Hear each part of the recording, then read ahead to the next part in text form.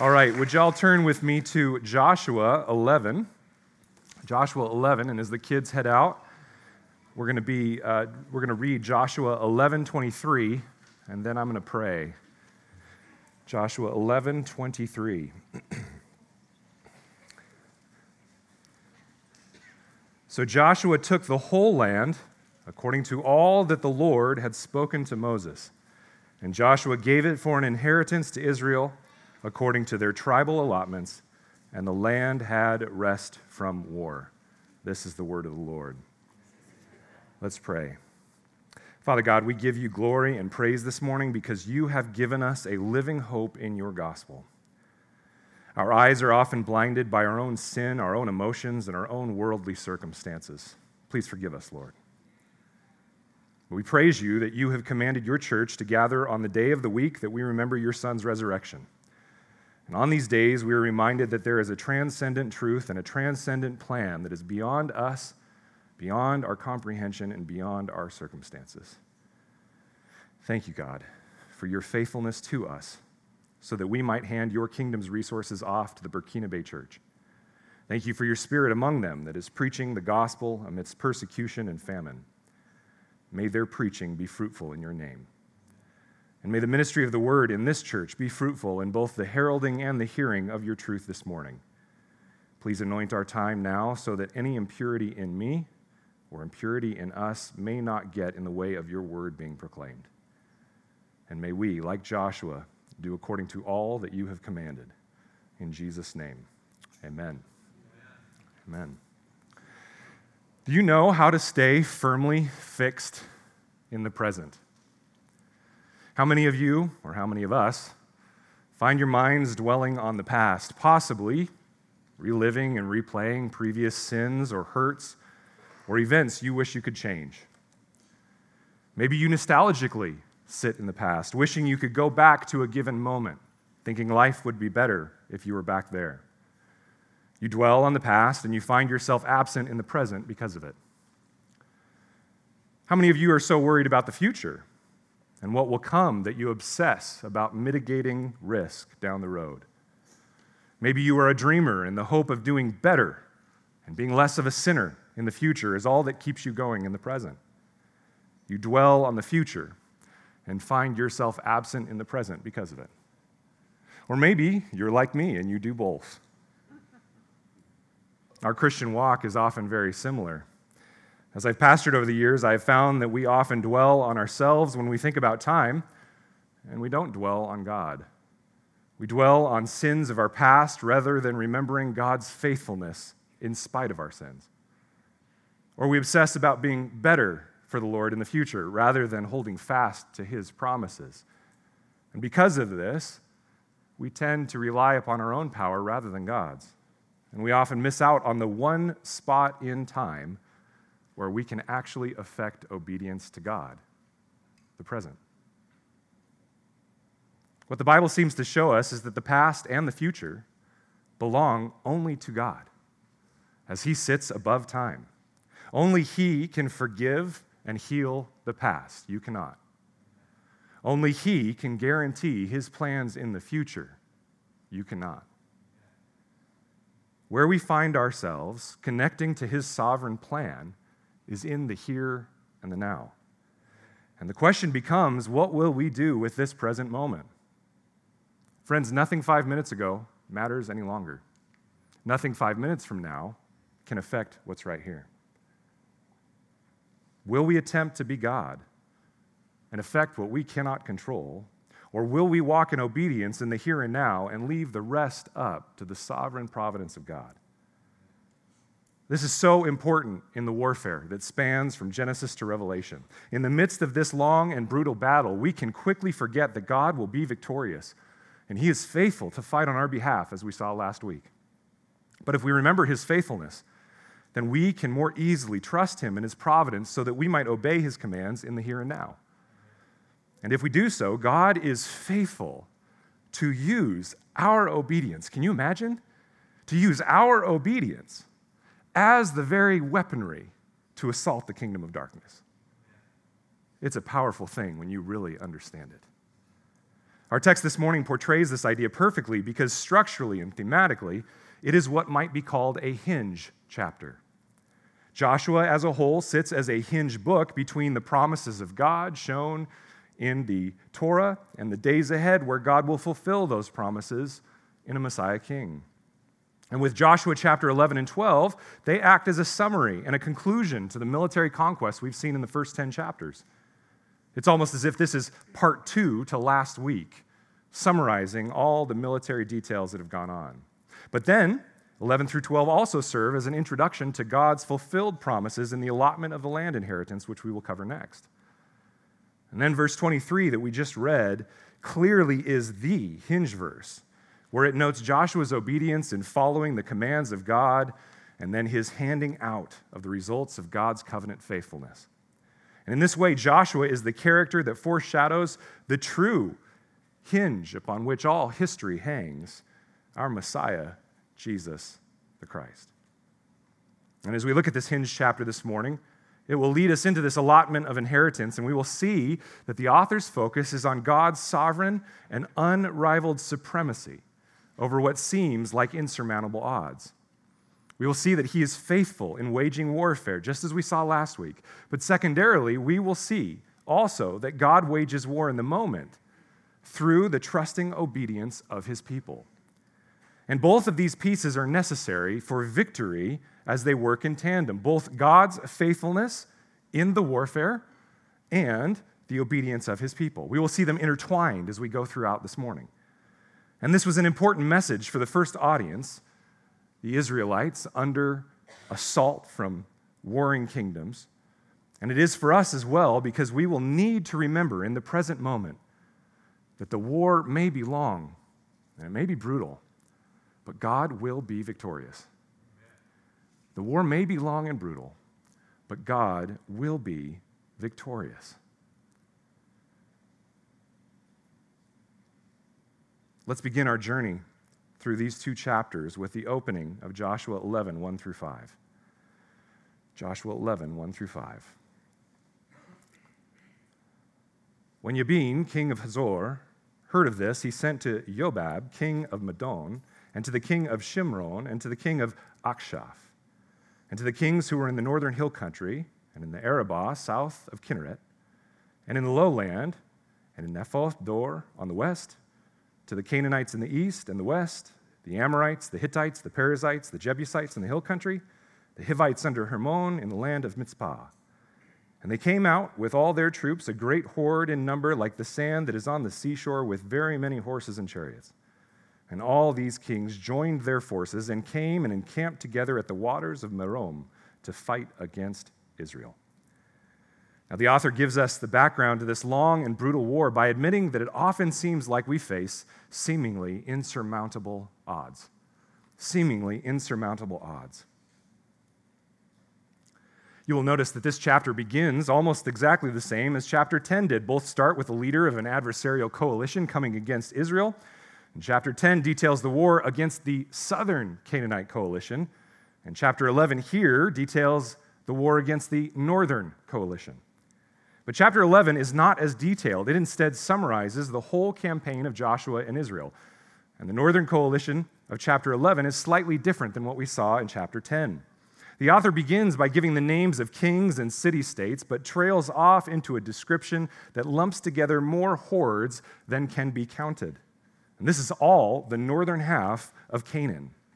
Hazor alone was a mammoth city. Archaeological remains have been found that detail the mound or the tell upon which the city proper sat, and it's one of the largest in ancient Canaan. If that group alone went against Israel, it would seem like insurmountable odds. Hazor was core to trade and warfare. It was huge. It sat on the place called the Way of the Sea that was a route between Egypt and the northern kingdoms, and it was powerful. The size of the opposing army is not just Hazor, it's also the fact that Hazor is the head of all these other kingdoms, these other city-states, and he brings them together, and the author uses the metaphor of sand on the seashore to describe their size. Now, this was a familiar saying that simply meant too many people to be counted. Have you ever sat on the seashore and tried to count the grains of sand? But it meant even more to the original audience of the Jewish people. This image was the same that God used to promise Abraham that his offspring would eventually grow into a nation and eventually a spiritual household across all nations. He did this in Genesis 22. He says, I will surely bless you, and I will surely multiply your offspring as the stars of heaven and as the sand that is on the seashore. And your offspring shall possess the gate of his enemies. And in your offspring shall all the nations of the earth be blessed, because you have obeyed my voice. Notice even in this verse the connection between God's promise of vanquishing his enemies, that the gate will be possessed by Israel, and how it intertwines with Abraham's obedience. He was one man, and from him and his obedient line, God would make a nation. God's actions are sovereign and providential, but in his sovereignty, he chooses to use his people as his tools of warfare. And so the imagery in the mind of the first audience listening amidst the time of the judges, seeing that they were under siege, would have sparked in them a knowledge that even in the face of insurmountable odds, God would prove faithful to his promises. This horde may seem as big as the grains of sand on a seashore, but God's promise is bigger. God's promise of a nation is greater. Even if the enemy seems vast, God's promises are greater. But then we also notice that very practically, the military intel and statistics speak to an insurmountable foe. These armies were not from the hill country, but from the valleys. They waged war with the use of horses and chariots. It would be like saying in our day that we would send in men with pitchforks to fight against tanks. But God's commands amidst these insurmountable odds speaks to God's desire to make his power known among the nations.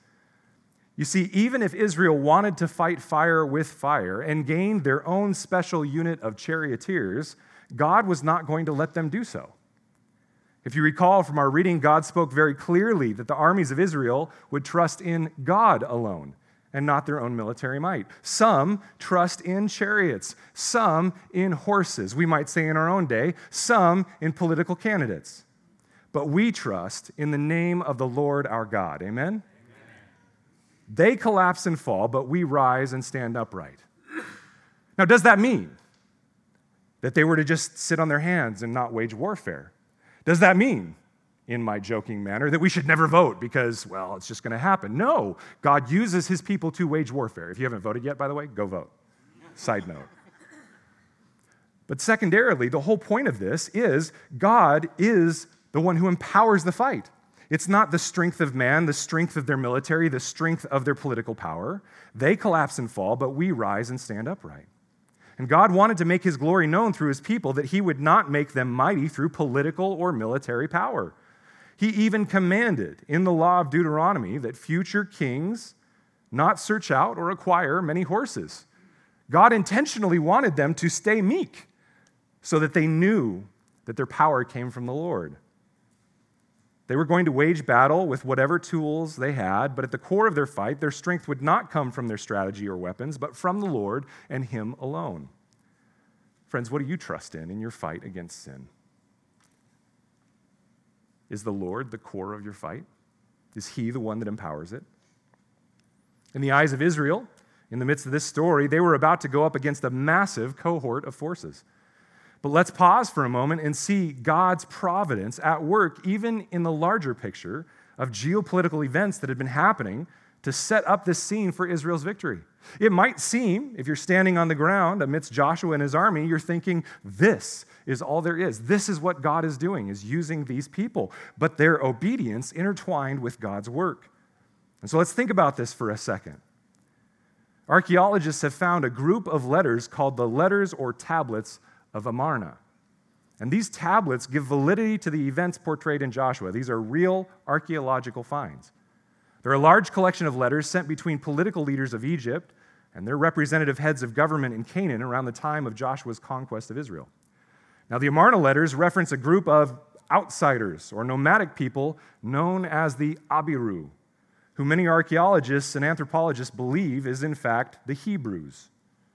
Hebrew was a caste or social class name given not just to Israelites, but to anyone who was considered an outsider, a raider, or even a nomad. And so to be a Hebrew did not mean you were Israelite, but to be an Israelite meant you were a Hebrew.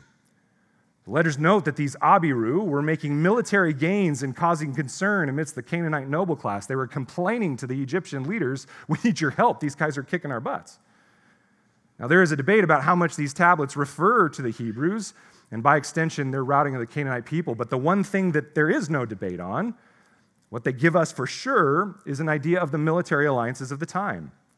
Now, most of these city-states that the Jews were conquering, these military units of Canaan, were under the umbrella government of Egypt and therefore were aligned loosely with one another. And so it would have been very easy for Egypt in the south to align with all of the various Canaanite city-states. They were already in alliance. And in one fell swoop, take out this fledgling army of second-generation slaves and nomads. They could have done it in an instant.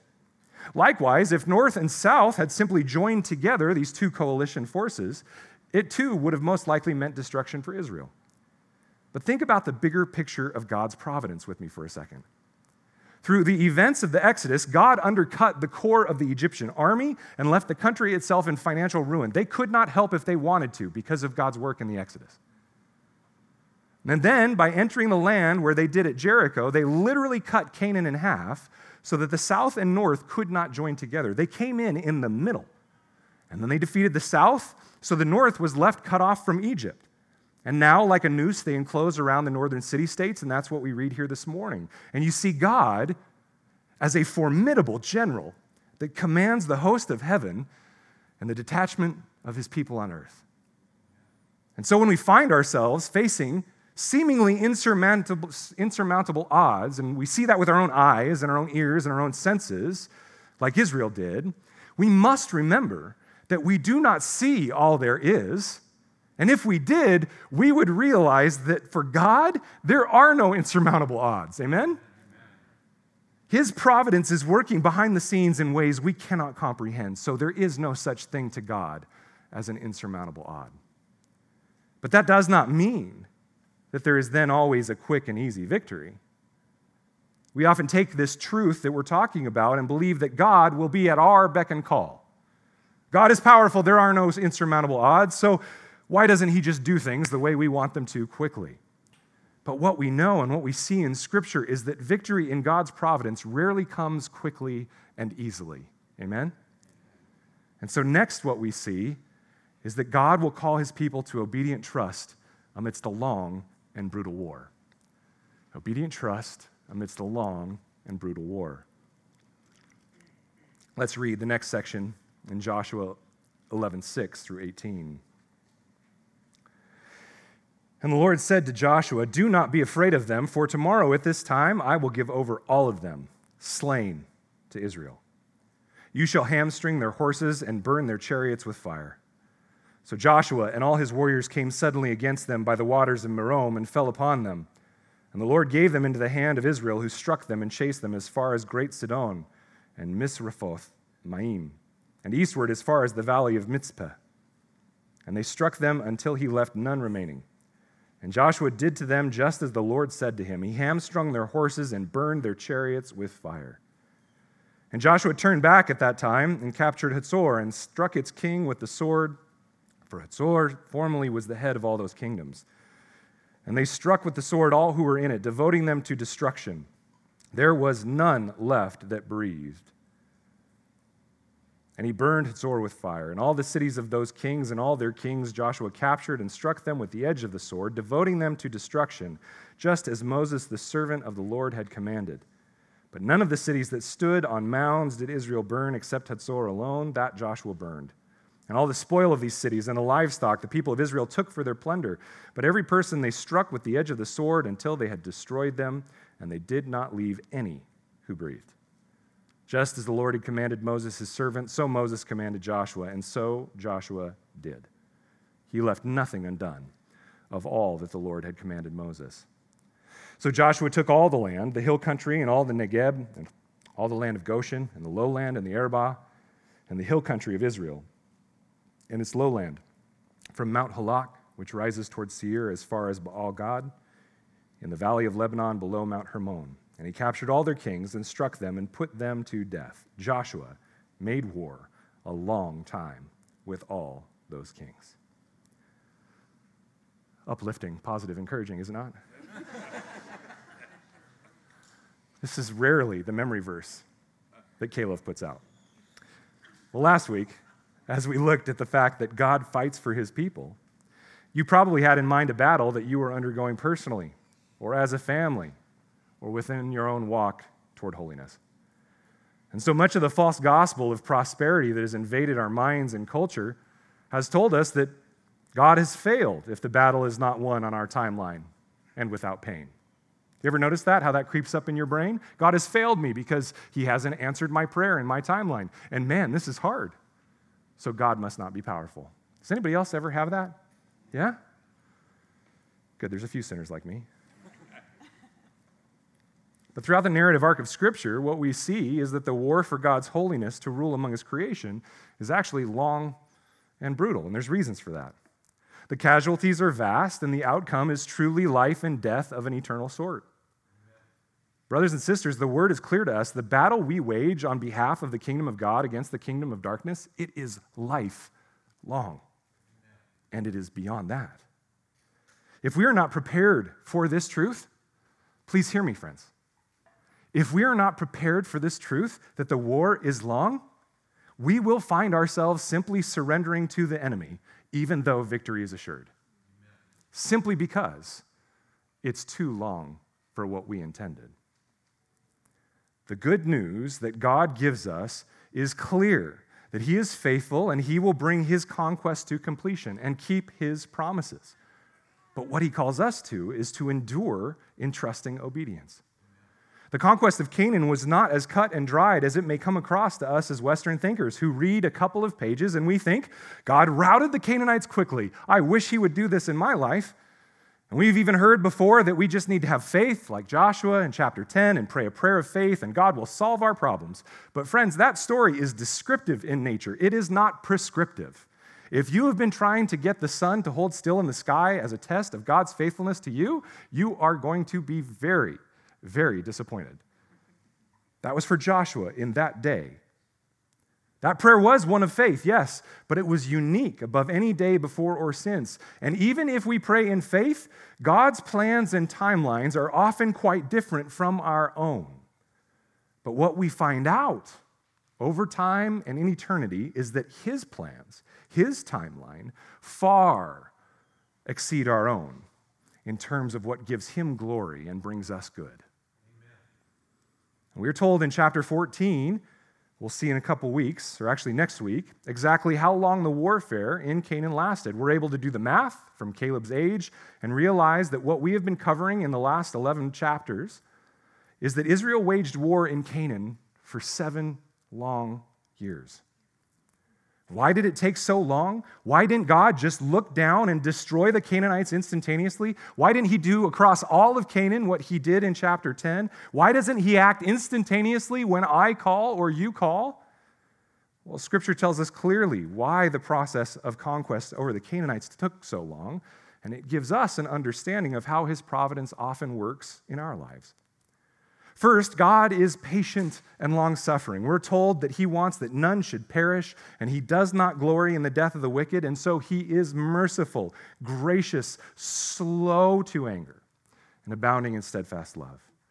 He waits for choices to be made and the fullness of a person or a people group's sin to be filled before he acts in fullness of judgment. And so from the point the offspring of Abraham went down to to Egypt, all the way through the wandering in the wilderness, God was at work in Canaan to bring about the iniquity of the Canaanites to completion, and meanwhile in his own people to grow their hearts in trust and faithfulness to prepare them for battle. All of this was going on for 400 years before any of these individuals showed up. But then 7 years of warfare. Why does God wait to conquer? Well, let me give you a few reasons. First, God wanted to grow his people's trust in him and patience in his promises. The greater gift is not the promise for which we hope. It is in the one who has made the promise. The one who has made the promise is the greater gift. And sometimes patience is required to build trust in God. Very simply, sometimes patience is required to build trust in God.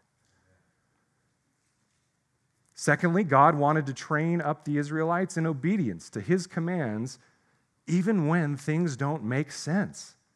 Or maybe they end in an outcome that the Israelites believed they did not deserve. Friends, sometimes we are being trained in patient obedience to be able to wage warfare when life doesn't make sense. And third, God wanted to make them warriors. Warriors must be trained and strengthened in the crucible of battle. Amen. Warriors are not made amidst comfort and entitlement. Amen. They would need to be strong to finish the conquest. They would need to be strong to fight back the small skirmishes of the enemy. Sometimes we are waiting, friends, because we are being trained up as warriors. Amen. Fourth, God sees and knows details that we can never understand with regard to the greater context in which the war is being fought. We have no idea of what's going on behind the scenes. In both Exodus and Deuteronomy, Israel was told that there was a very practical reason why God would draw out the conquest.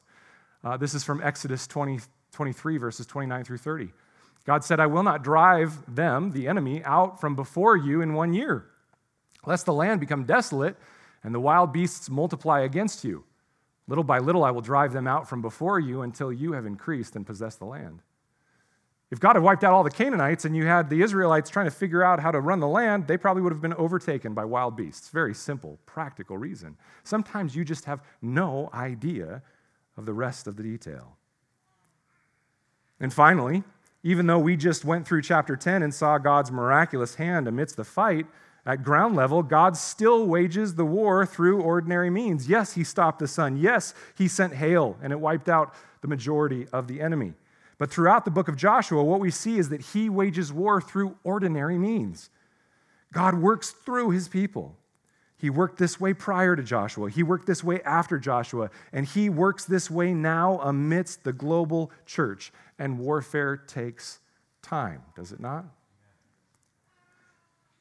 But then we also see that the war is not just long. We understand maybe now why it takes so long, but then we start to ask the question, why is it so brutal? And God tells Joshua that he will make sure that they fall into Israel's hands, but then Joshua needs to complete the work by hamstringing their horses and burning their chariots. If you don't know what it means, hamstringing horses is basically like cutting the Achilles of a human so you can't walk, and then they would die, and they would kill the horses. And they would burn the chariots. They burned some of the cities, like Hatzor, devoting the people to destruction. And twice it says that they left none who breathed. Friends, you cannot sugarcoat this or gloss over this. You have to be able to answer the world's calling this into question. Why was it so brutal? Why did they do this? And the answer is because God commanded it. A good and righteous and holy God commanded it. And it is clear that Joshua was commended for this work in verse 15. Friends, if we start to sugarcoat this or try and get around these things and not admit what I just did, the world will see right through it and they'll say, you don't even believe the book that you follow. God commanded it, and Joshua was commended for it. So why? It says in verse 15, Joshua left nothing undone of all that Yahweh the Lord had commanded Moses. And so we come again to the uncomfortable question of why a holy, merciful, gracious, and loving God would command this warfare. And again, I respond that the true definition of love is found only in the holiness of God's character and the law that proceeds from it. The world's view of love is flawed and perverse. The people groups being conquered here were those who would draw Israel into destruction, temporarily and eternally, and they needed to be removed from the land. Love for his people dictated their removal, not that they would remain unconquered. So why don't we exactly do the same thing today? Why doesn't God call us to do the same thing today? A misunderstanding of this context has been used wrongly for centuries by people conquering lands. Why don't we do this today? Because God has not commanded it of the New Testament church as he commanded it of Joshua. And we fight a different warfare through the preaching of the word, but that does not discount his commands of the Old Testament? The simple answer is when God commands it, we do it. Now notice also that God was not partial. This is an accusation that has been made against him because of this book. His command of holiness and just judgment was clear in the story of Achan in chapter 7, was it not? Israel was conquered in the battle for Ai. Achan and his family who helped him hide the forbidden items were executed, and God showed that he is impartial and calls all to repentance and obedience and judges all by the same standard. Okay, so maybe he's impartial, but why burn with fire? Isn't that too brutal? Well, friends, in many cases, these cities were dens of depravity and pagan worship. They were dens of sin. The rest of the Old Testament shows that Israel could easily become ensnared if these were left in place. These were locations of sin. And so they razed them to the ground. And if you think that that is horrible and you disagree with that, the next time there's a school shooting and the community around it decides to raze the school to the ground and build a new one because it's a den of depravity and sin, I want to see you go tell them that that is not a good idea. These were razed to the ground because they were centers of sin and depravity. God was not committing sin by destroying them. He was bringing righteousness to bear. Okay, that's burning with fire. Why then harm the horses? What did they ever do to deserve their fate? Friends, this is bloody and grotesque. It is, but in this context, we have to remember that these horses were military equipment. Even today, we understand this. I read this week in the Wall Street Journal, one of our military leaders referred to our ongoing Cold War, so to speak, with China, and mentioned that if we are not ready as people, and if our horses are not ready, then we will fall. He referred metaphorically to our military equipment as horses in 2022. And so we need to see them in that context. Israel was nomadic. They had no use for the horses, nor could they properly house them or feed them. To care for the horses meant their people would starve.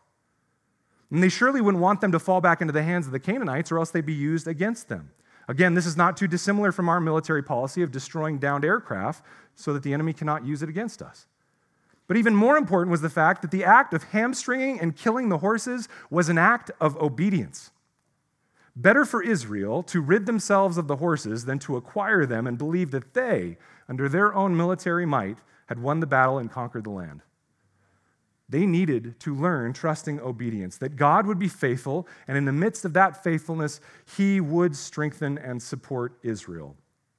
Also, that they might win the battle through that same trusting obedience.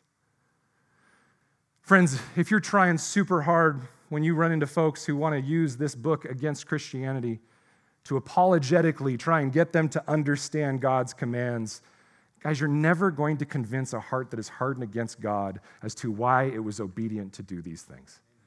So don't try. Don't be worried about it. I mean, try, evangelize, but when it doesn't come to fullness of completion, when they don't turn immediately, it's not that you've done something wrong. It's that their heart is hardened against God.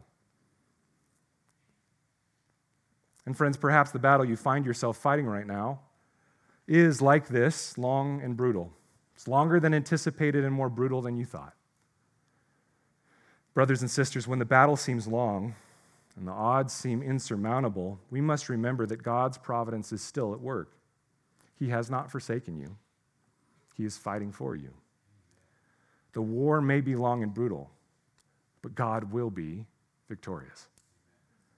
At the moment, it may feel as though we are the only ones on the battlefield. You may feel singularly alone, but it is especially then that we must remember the larger war that is happening. The war may be long and brutal, but God will be victorious. And we can take solace in the fact that what we often can't see, even if we are being obedient in the midst, is we often can't see God's patient and persistent assault on sin.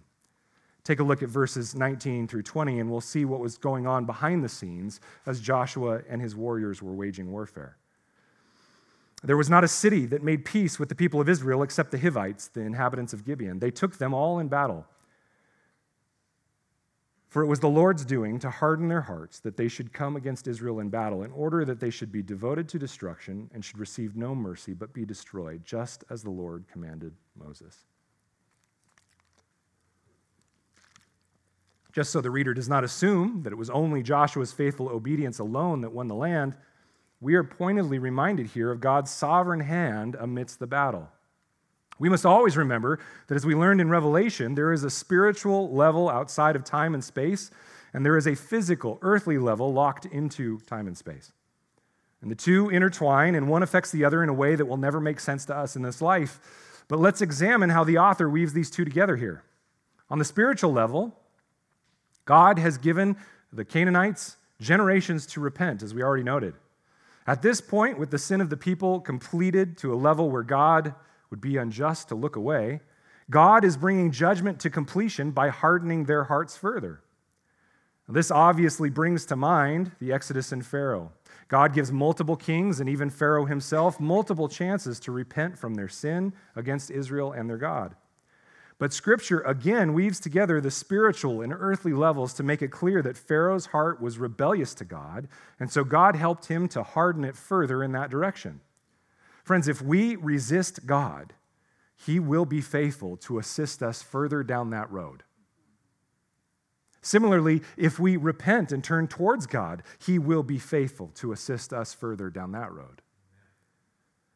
Now, similarly here, the Canaanites have been rebelling previously against Yahweh for generations.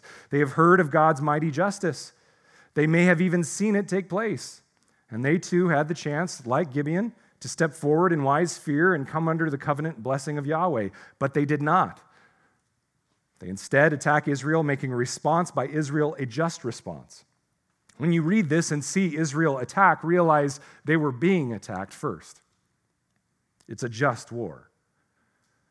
As John Calvin puts it, it was wonderfully arranged by the secret providence of God that, being doomed to destruction, the Canaanites should voluntarily offer themselves to it, and by provoking the Israelites, be the cause of their own ruin. You see, God is patient, and He will give room, but all the while, He will wage a slow but steady assault on sin, so that the kingdom of His reign will be free of rebellion and disobedience.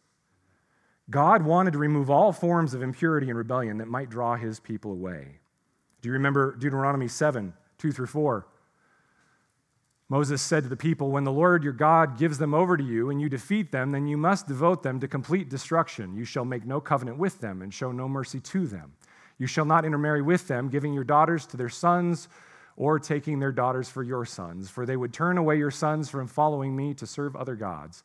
Then the anger of the Lord would be kindled against you, and they would destroy you quickly." Side note, if you're a young person, if you pursue a relationship with someone who does not follow Yahweh, notice what the effect will be.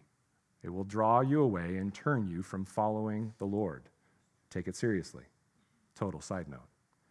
But something that I've seen so many times as a pastor. Well, what we see here is we see that God wanted to remove all forms of impurity and rebellion. Otherwise, they draw His people away. And so both God and His people were active in this war. God at a level where He continued to harden the hearts of the Canaanites against Him and His holy rule, and then Joshua at a level of trusting obedience, that even though the odds were insurmountable and the war was long and brutal, he would act moment by moment in obedience to accomplish all that the Lord had laid out. This slow but sure strategy led to the conquest of the land, as we will see in coming chapters. But ultimately, it has its fulfillment in a future time, long past us, where God will conquer all of creation and stand in judgment over all who refuse to accept His merciful and loving hand of covenant. And He will cast them into eternal damnation, and He will renew the heavens and earth so that they are full of His reign and righteousness. God was completing a portion of this story in fulfillment of promises He made to the Israelites in the first 5 books of the Bible. And God will eventually complete His promises in fullness, as all creation comes under His loving rule. And so what we see in Joshua is a microcosm of what He is doing in all of creation in fighting against sin and unrighteousness. And in the meantime, He is working amidst His church and within every one of our hearts to wage a patient and persistent assault on sin.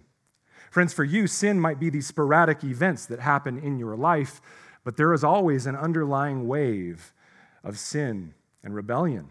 And God is fighting against that at all times. And so if we do not have a consistent, persistent, and patient fight against that, God will slowly allow us to be taken by it and given over to it. But if we fight against it, he will empower us in that fight. In chapter 10, Joshua experienced a day unlike any other where God fought on behalf of his people and routed the enemy to a point where they could never recover.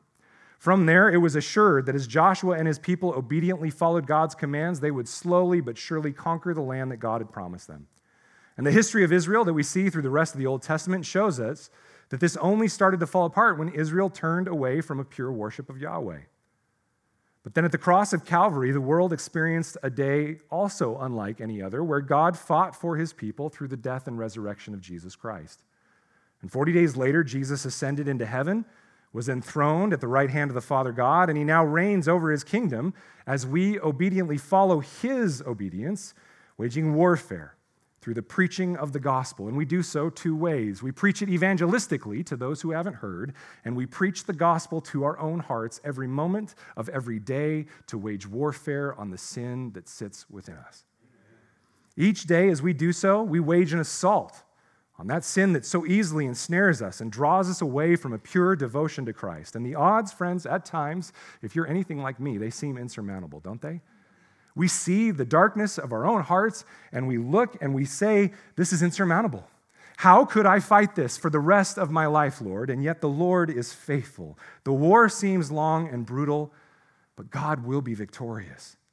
We must remember that we are in this place in God's plan where we are in the in-between, in the here but not yet. He reigns and has conquered, but it's not fully complete. And like Joshua, we have a strong foothold over sin, and the enemy has been conquered to an extent, but battles to finish the conquest continue.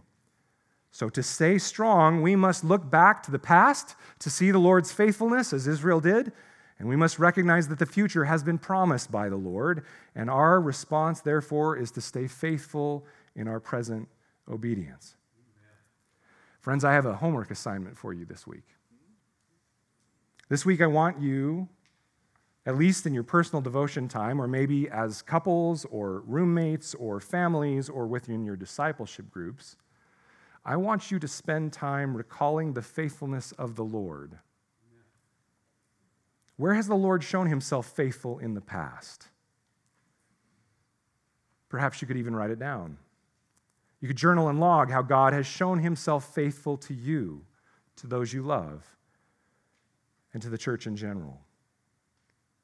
Take time to remember the faithfulness of the Lord and rejoice and celebrate. If you need help, this whole book is full of the faithfulness of God.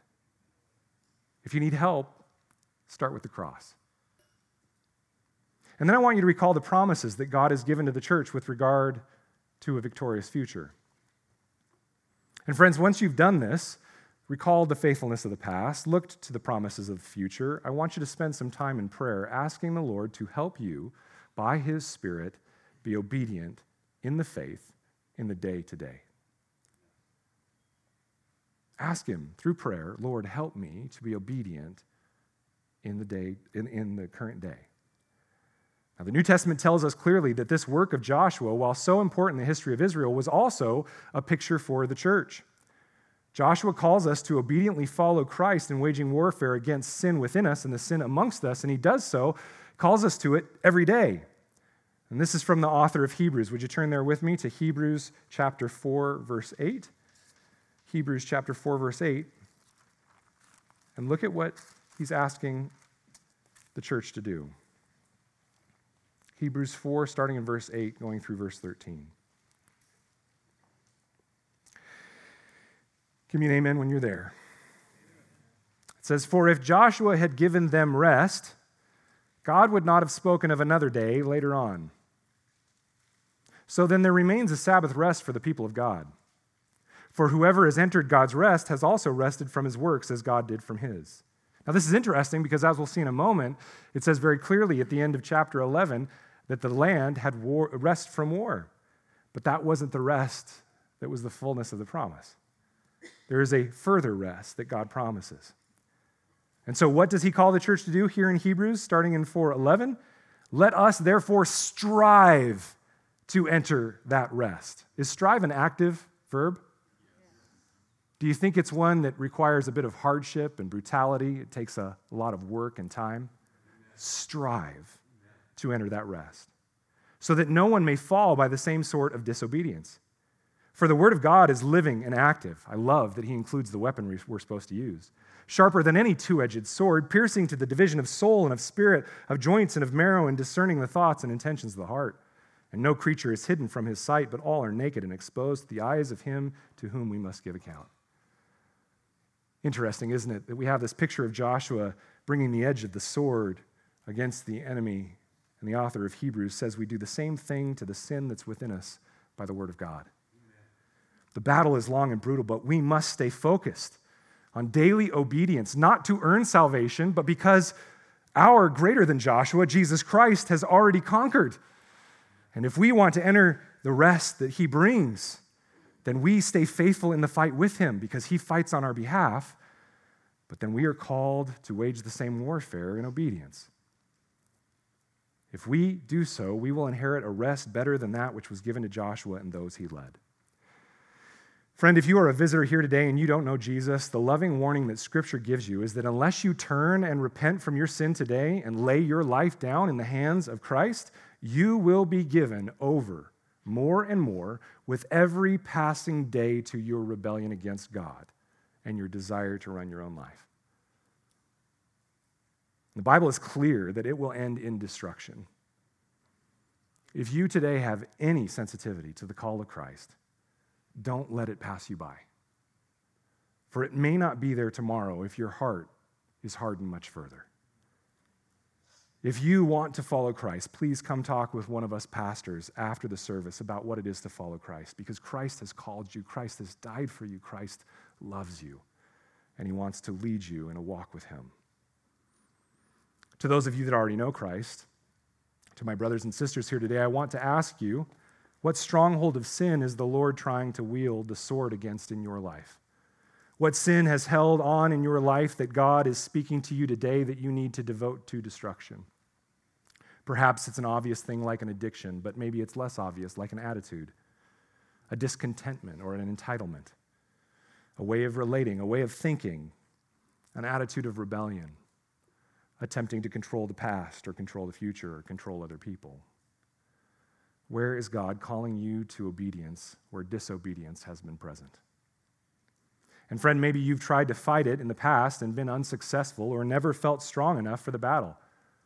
Well, our text from Joshua speaks to you that God fights for his people, and in the face of even insurmountable odds, God has been and will wage a persistent and patient assault on sin. And so he is calling us to trust in him, to be obedient to his commands, to follow him amidst the long and brutal war. Today, he's calling us to wage war, because in his gracious timing, when he declares it so, even the strongest enemies, even the strongest enemy, the strongest stranglehold in your life that the enemy has, it will be defeated. And we see that in the remainder of the section this morning. Let's turn back to Joshua and read our last section. And it seems like a long one, but I'm not going to go through all of chapter 12 in reading. Let's look at the end of 11 and 12. 11:21, it says, "And Joshua came at that time and cut off the Anakim from the hill country, from Hebron, from Debir, from Anab, and all the hill country of Judah, and from all the hill country of Israel. Joshua devoted them to destruction with their cities. There was none of the Anakim left in the land of the people of Israel. Only in Gaza and Gath and in Ashdod did some remain. So Joshua took the whole land according to all that the Lord had spoken to Moses, and Joshua gave it for an inheritance to Israel according to their tribal allotments, and the land had rest from war." Chapter 12. "Now these are the kings of the land whom the people of Israel defeated and took possession of their land beyond the Jordan toward the sunrise, from the valley of the Arnon to Mount Hermon, with all the Arabah eastward." And then he goes down and he categorizes all of them. And he says in verse 6, "Moses, the servant of the Lord, and the people of Israel defeated them. And Moses, the servant of the Lord, gave their land for a possession to the Reubenites and the Gadites and the half-tribe of Manasseh."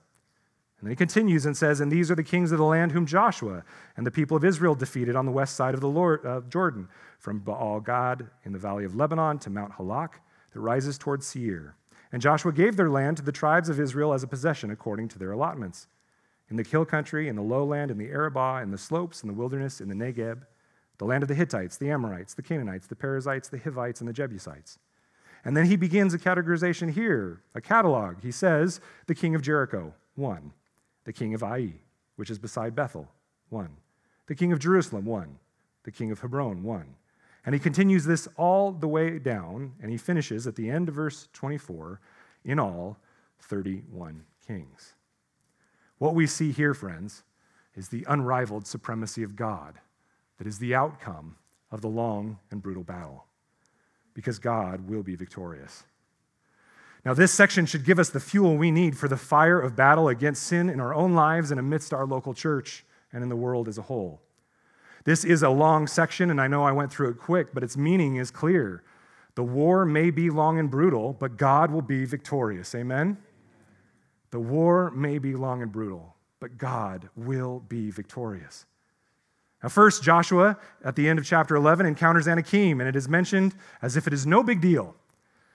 But remember who they are. The Anakim are the giants that caused the spies to give a bad report to Israel and walk in disbelief against God's promises. They are the ones that made Israel see themselves as grasshoppers to be squashed. They were the source of Israel's unbelief. And this unbelief was the background to wandering in the wilderness for 40 years. And so Joshua and Israel fighting against these imposing warriors, which there are archaeological finds that tell us that there was a race of people that were from about 7 feet tall to 9 feet tall, right? So I'm almost 7 feet tall, so I would be the point guard among these guys, right? Okay? So they were a large group of people, and so they were a bit intimidating. Now, through God's providence and by way of the trusting obedience of Joshua and those who followed him, they were able to defeat even these enemies that seemed at one point unbeatable. Friends, this is the story of your life and mine. At one point, the odds may seem insurmountable, but God will come back and he will conquer it in his providential timing if we just simply stay obedient. Friends, what is that unbeatable stronghold of the enemy that is present in your life? What is the thing that seems like it has held you back from walking in obedience to Christ? The battle against it has been long and brutal, I know, but in God's timing, he will be victorious over it. So keep being obedient in the fight. Reach out to someone in this church, a pastor or your group leader, and ask them to help you. Reveal whatever it is you're fighting against so that God can be victorious in your life. Because verse 23 declares God's victory very clearly. Again, it says, so Joshua took the whole land according to all that the Lord had spoken to Moses, and Joshua gave it for an inheritance to Israel, according to their tribal allotments, and the land had rest from war. We will see as Joshua continues that there were still pockets of rebellion to fight, and the fight would continue. But as a whole, Canaan has been dispossessed, and Israel is in control at this point in the story. Only now will Joshua be able to give Israel the land inheritance. But before we get there, the author of Joshua thought it fitting to catalog the supremacy of God, and this is where I finish. And so in chapter 12, he lists all the kings that were defeated under the leadership of Moses, the servant of the Lord. And to show the continuation of leadership and victory, the second half is those defeated by Joshua. Now, I am not 100% sure that this is why this list is here or why it is written the way it is, but this is interesting. In Hebrew, it is a list that sounds like this, starting in verse 10. It says the king of Jerusalem 1, the king of Hebron 1. It would read like this in Hebrew. Melech Jerusalem Ichad. Melech Hebron Ichad. Melech Yarmut Ichad. Melech Lachish Ichad. Melech Eglon Ichad. Do you get the point? It was rhythmic. Now what's interesting is we hear it in English and think nothing of it, but I wonder if as the Jew listened to this, they recalled to mind the scripture that every Jew knows by heart, the great Shema from Deuteronomy 6:4. Hear, O Israel, the Lord our God, the Lord is one. In Hebrew, it is Shema, O Yisrael, Adonai Eloheinu, Adonai Echad. For the Jewish people, as they heard, Melech Jerusalem Echad, I wonder if they would repeat in their minds, this king thought he was the one. But there is only one. Shema, O Israel, Adonai Eloheinu, Adonai Echad. For the Jewish people, there is one God, there is one authority, and there is only one king. It is the core of their covenant obedience, and it is the core of our new covenant obedience. Friends, you have only one king, and he is a victorious king. And one day you will be able to stand in eternity and look back at the strongholds in your life that attempted to be king. You will look back at the fact that you attempted to be king, and you will see that that sin is defeated and that God has been raised victorious as the one and only king. I wonder if the thought of the Jewish readers as they heard this read or read it is that the Lord alone is king. You see, friends, this entire section speaks of the faithfulness and the victorious nature of God. Because what had been promised all the way back in Deuteronomy was that all of this would happen. In Deuteronomy 7, they were told, "You shall not be in dread of your enemies, for the Lord your God is in your midst, a great and awesome God. The Lord your God will clear away these nations before you little by little. You may not make an end of them at once, lest the wild beasts grow too numerous for you. But the Lord your God will give them over to you and throw them into great confusion until they are destroyed. And he will give their kings into your hand. And you shall make their name perish from under heaven. No one shall be able to stand against you until you have destroyed them." God promised this to Israel. And this section of 2 chapters is proof, especially chapter 12, of God's faithfulness in bringing his promises to completion. Brothers, sisters, the war, it is long and brutal, but God will prove himself victorious. Like Israel in our text today, we need to see that even though the odds seem insurmountable, even though it is a long and brutal war against sin, we must recognize that God is waging a patient and persistent assault, and he is calling us to act in obedience as the weapons of his warfare. And ultimately, we will show him in unrivaled supremacy. May God hold us firm as we wage warfare against sin on his behalf and as we wait patiently for the fullness of his victory to come. Amen? Amen. Let's pray.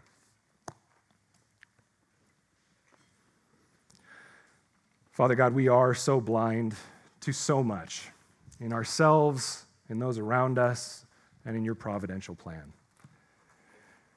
We pray this morning that you would help us to be even a measure, even a small bit, like the Apostle Paul, that when he was Saul, he was blinded, but when you saved him and brought him to yourself, he was given sight in a way where he could see the truth of who you were and the truth of your plan. For each and every one of your people in this room, those of us who are in covenant with you, Lord, we pray that you would give us that vision, give us that ability to know, even if we don't know the detail, that you are waging warfare at every moment on our behalf and within us. And what we are called to do in remembering your faithfulness in the past and looking forward to your promises is to be obedient in the present. And so, Lord, all we have to control, all we have to act on right now is where we are sitting right now.